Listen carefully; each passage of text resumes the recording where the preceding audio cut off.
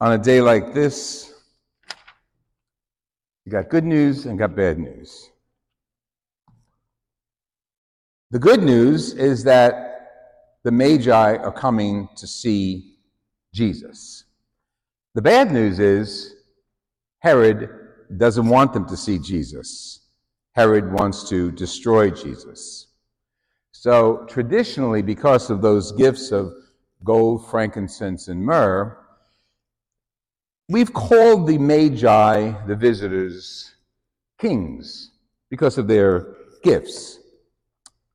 It's probably not true at all. Each one was a magus, a person who studied in Persia Zoroastrianism, and they read the stars, so they were familiar with the stars.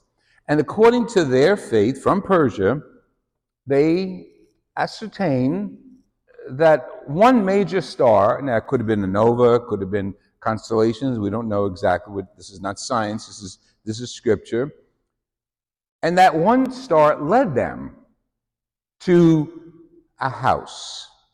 We'll get to the house in a second. Before that, as they would be politely doing, they paid allegiance to the ruler of the land. His name happens to be Herod. Herod will be king during this period, and just to continue the history of Herod, his son is king when Jesus is killed. He's the Herod that Jesus appears in front of. So we got a little bit of history there. Isaiah, the first reading, is talking to the people of Israel who might as well be looking at Palestine today. It was a mess. Jerusalem was a mess. It had already been attacked by the Babylonians, and it was destroyed. And the people of Israel were brought off to Babylon. And now Isaiah says, hey folks, we're going back. We're going back home. Rise up in splendor. Now think these words just momentarily as if they're applied to the Holy Land today, with what a mess that's going on there, the bombings, the devastation.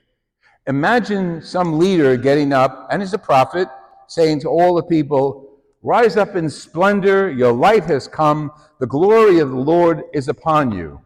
See the darkness that covers the earth? Don't worry about it. God's going to clear all that away, and you shall be radiant.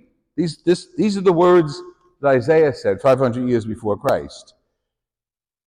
And it would be a heartbreak to read them in the Holy Land today for the Palestinians, for the Jews, as they look around, surrounded by devastation. So as much as it was a heartbreak for the people of Israel during the time of Isaiah, we can understand it. We can look at our media, we can look at our tweets, we can read our papers, and we see it's a mess.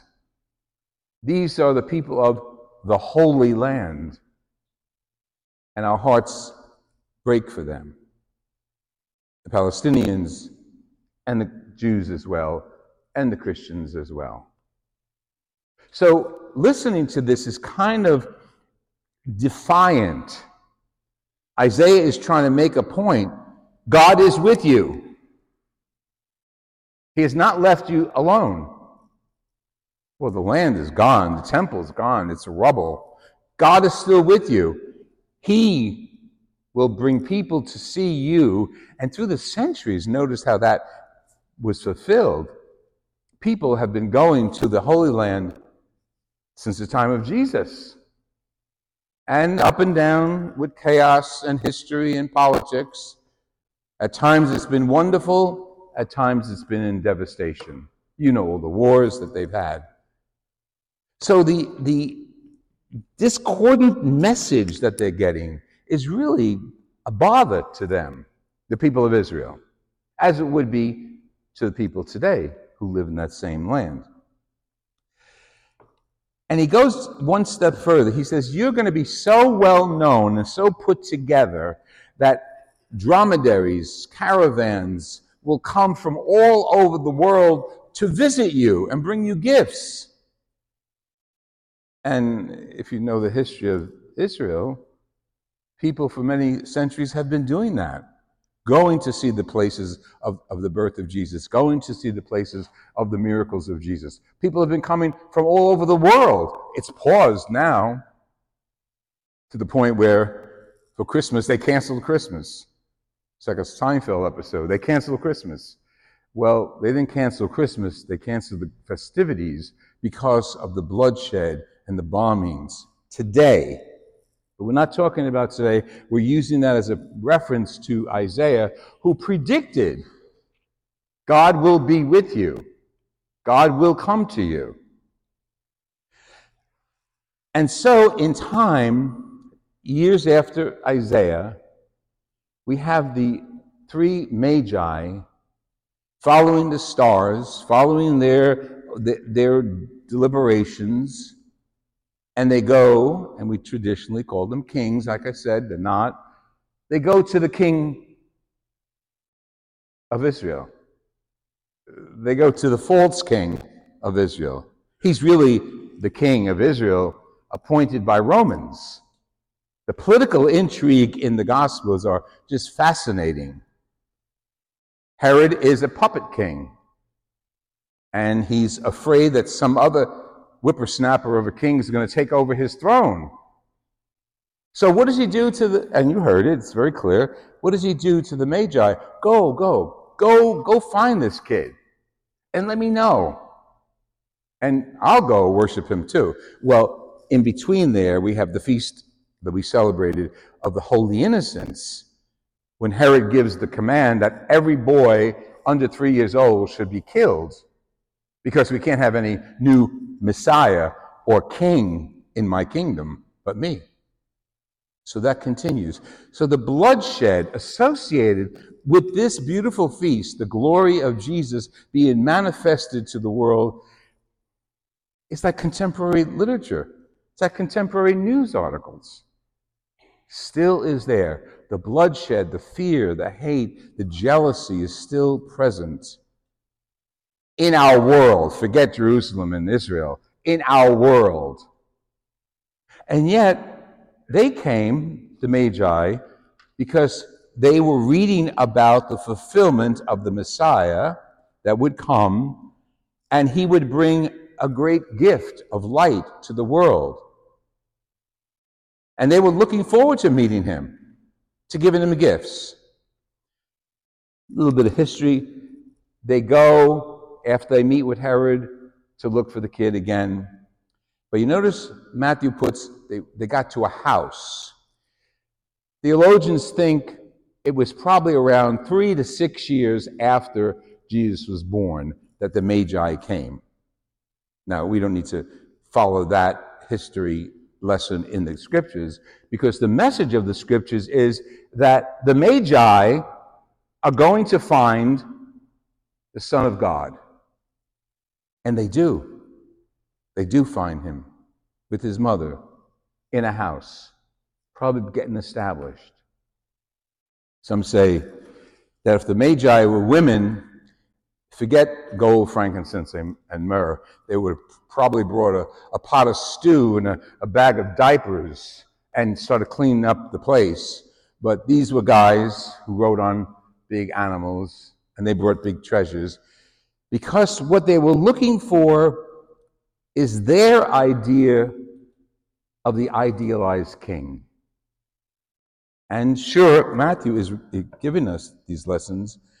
And as you follow the story of Matthew, don't forget Matthew's the gospel writer, that's good news. As you follow the story of Matthew through the life of Jesus, we hear more than once that Jesus is the Messiah. He is Emmanuel. Even the soldier, truly this was the Son of God at the end of the gospel. So you and I are part of the ongoing history of the church, part of the ongoing history of creation, part of the ongoing history of the fulfillment of the Old Testament, our roots, our religious roots, the Old Testament, and we're here today.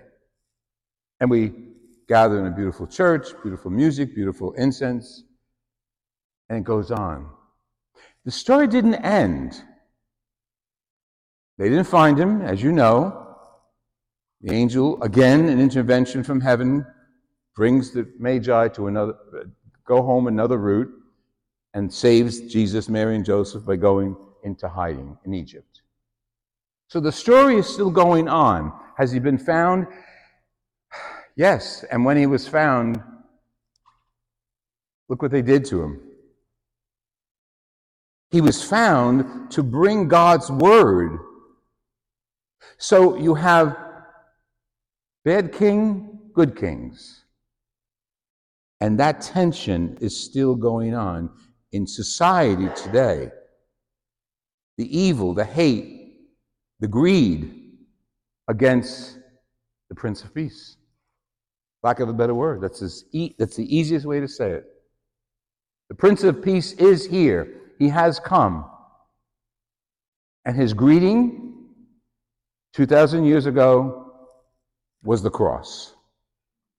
Because what he did when he was here, he manifested God's light. The full name of this holiday is the manifestation of Christ to the Gentiles.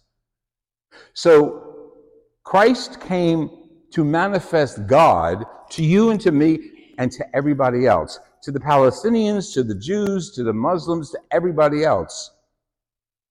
And it's up to us as practicing Christians to share that good news as we pray for one another, as we talk to each other, as we vote. No matter what we do, we are supposed to be reflecting the manifestation of God on earth. Sometimes we're good at it, sometimes not so good. But the challenge is still there because the whole ministry has not ended. We just finished celebrating the birth date of Jesus, and the whole focus of that celebration is looking forward to his coming again in glory. And that's where we are. After the consecration, we reflect on that. We proclaim our faith. Christ has died. Christ is risen. Christ will come again. So we're waiting for Jesus to come again. And in the meantime, he's waiting for you and for me to manifest his glory. And don't get caught up in glory. Peace. His message to all people. Because as we bring peace and love to people, we are bringing God's glory to people. As we fight for justice and food for the hungry and clothing for the naked, we're manifesting God's glory on earth. Jesus, always existing with the Father, becomes a baby. I mean, I'm from an Italian family.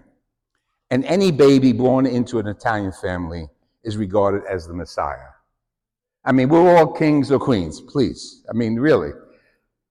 That's not universal. And that's only, probably the Jews and the Italians have a market on that, how they treat their babies. But we're not the Messiah. There's only one. And we're waiting for him to return in glory. And in the meantime, we have to roll up our sleeves and live Christian lives and live the message of Christ. And that takes a lot of patience and it takes a lot of endurance. So that's why we have these holidays, to give us a shot in the arm.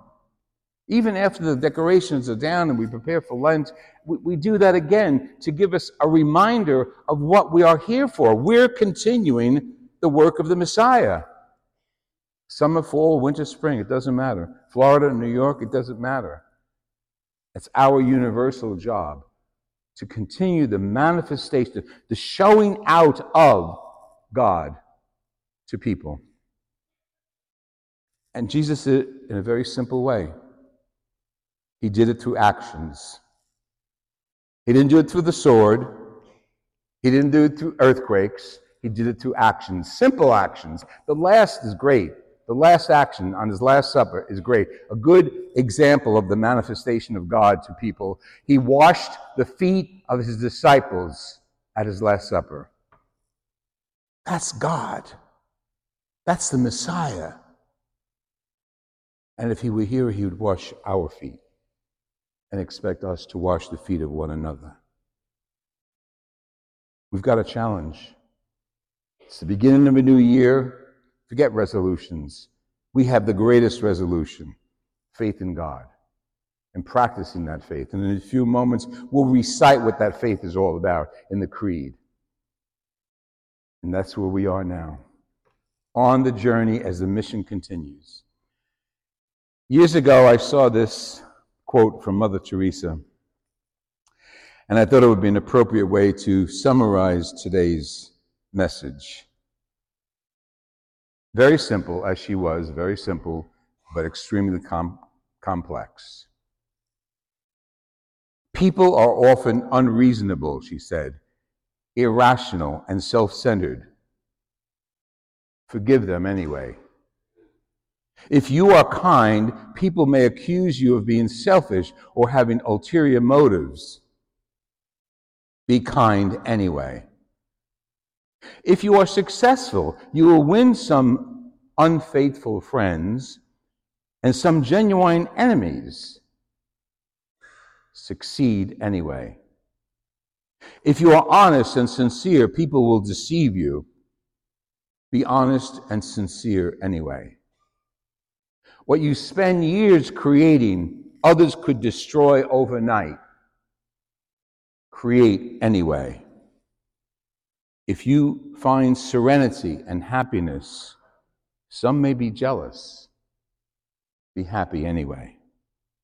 The good you do today will often be forgotten. Do good anyway. Give the best you have, and it will never be enough. Give your best anyway. In the final analysis, it's between you and God. It was never between you and them anyway.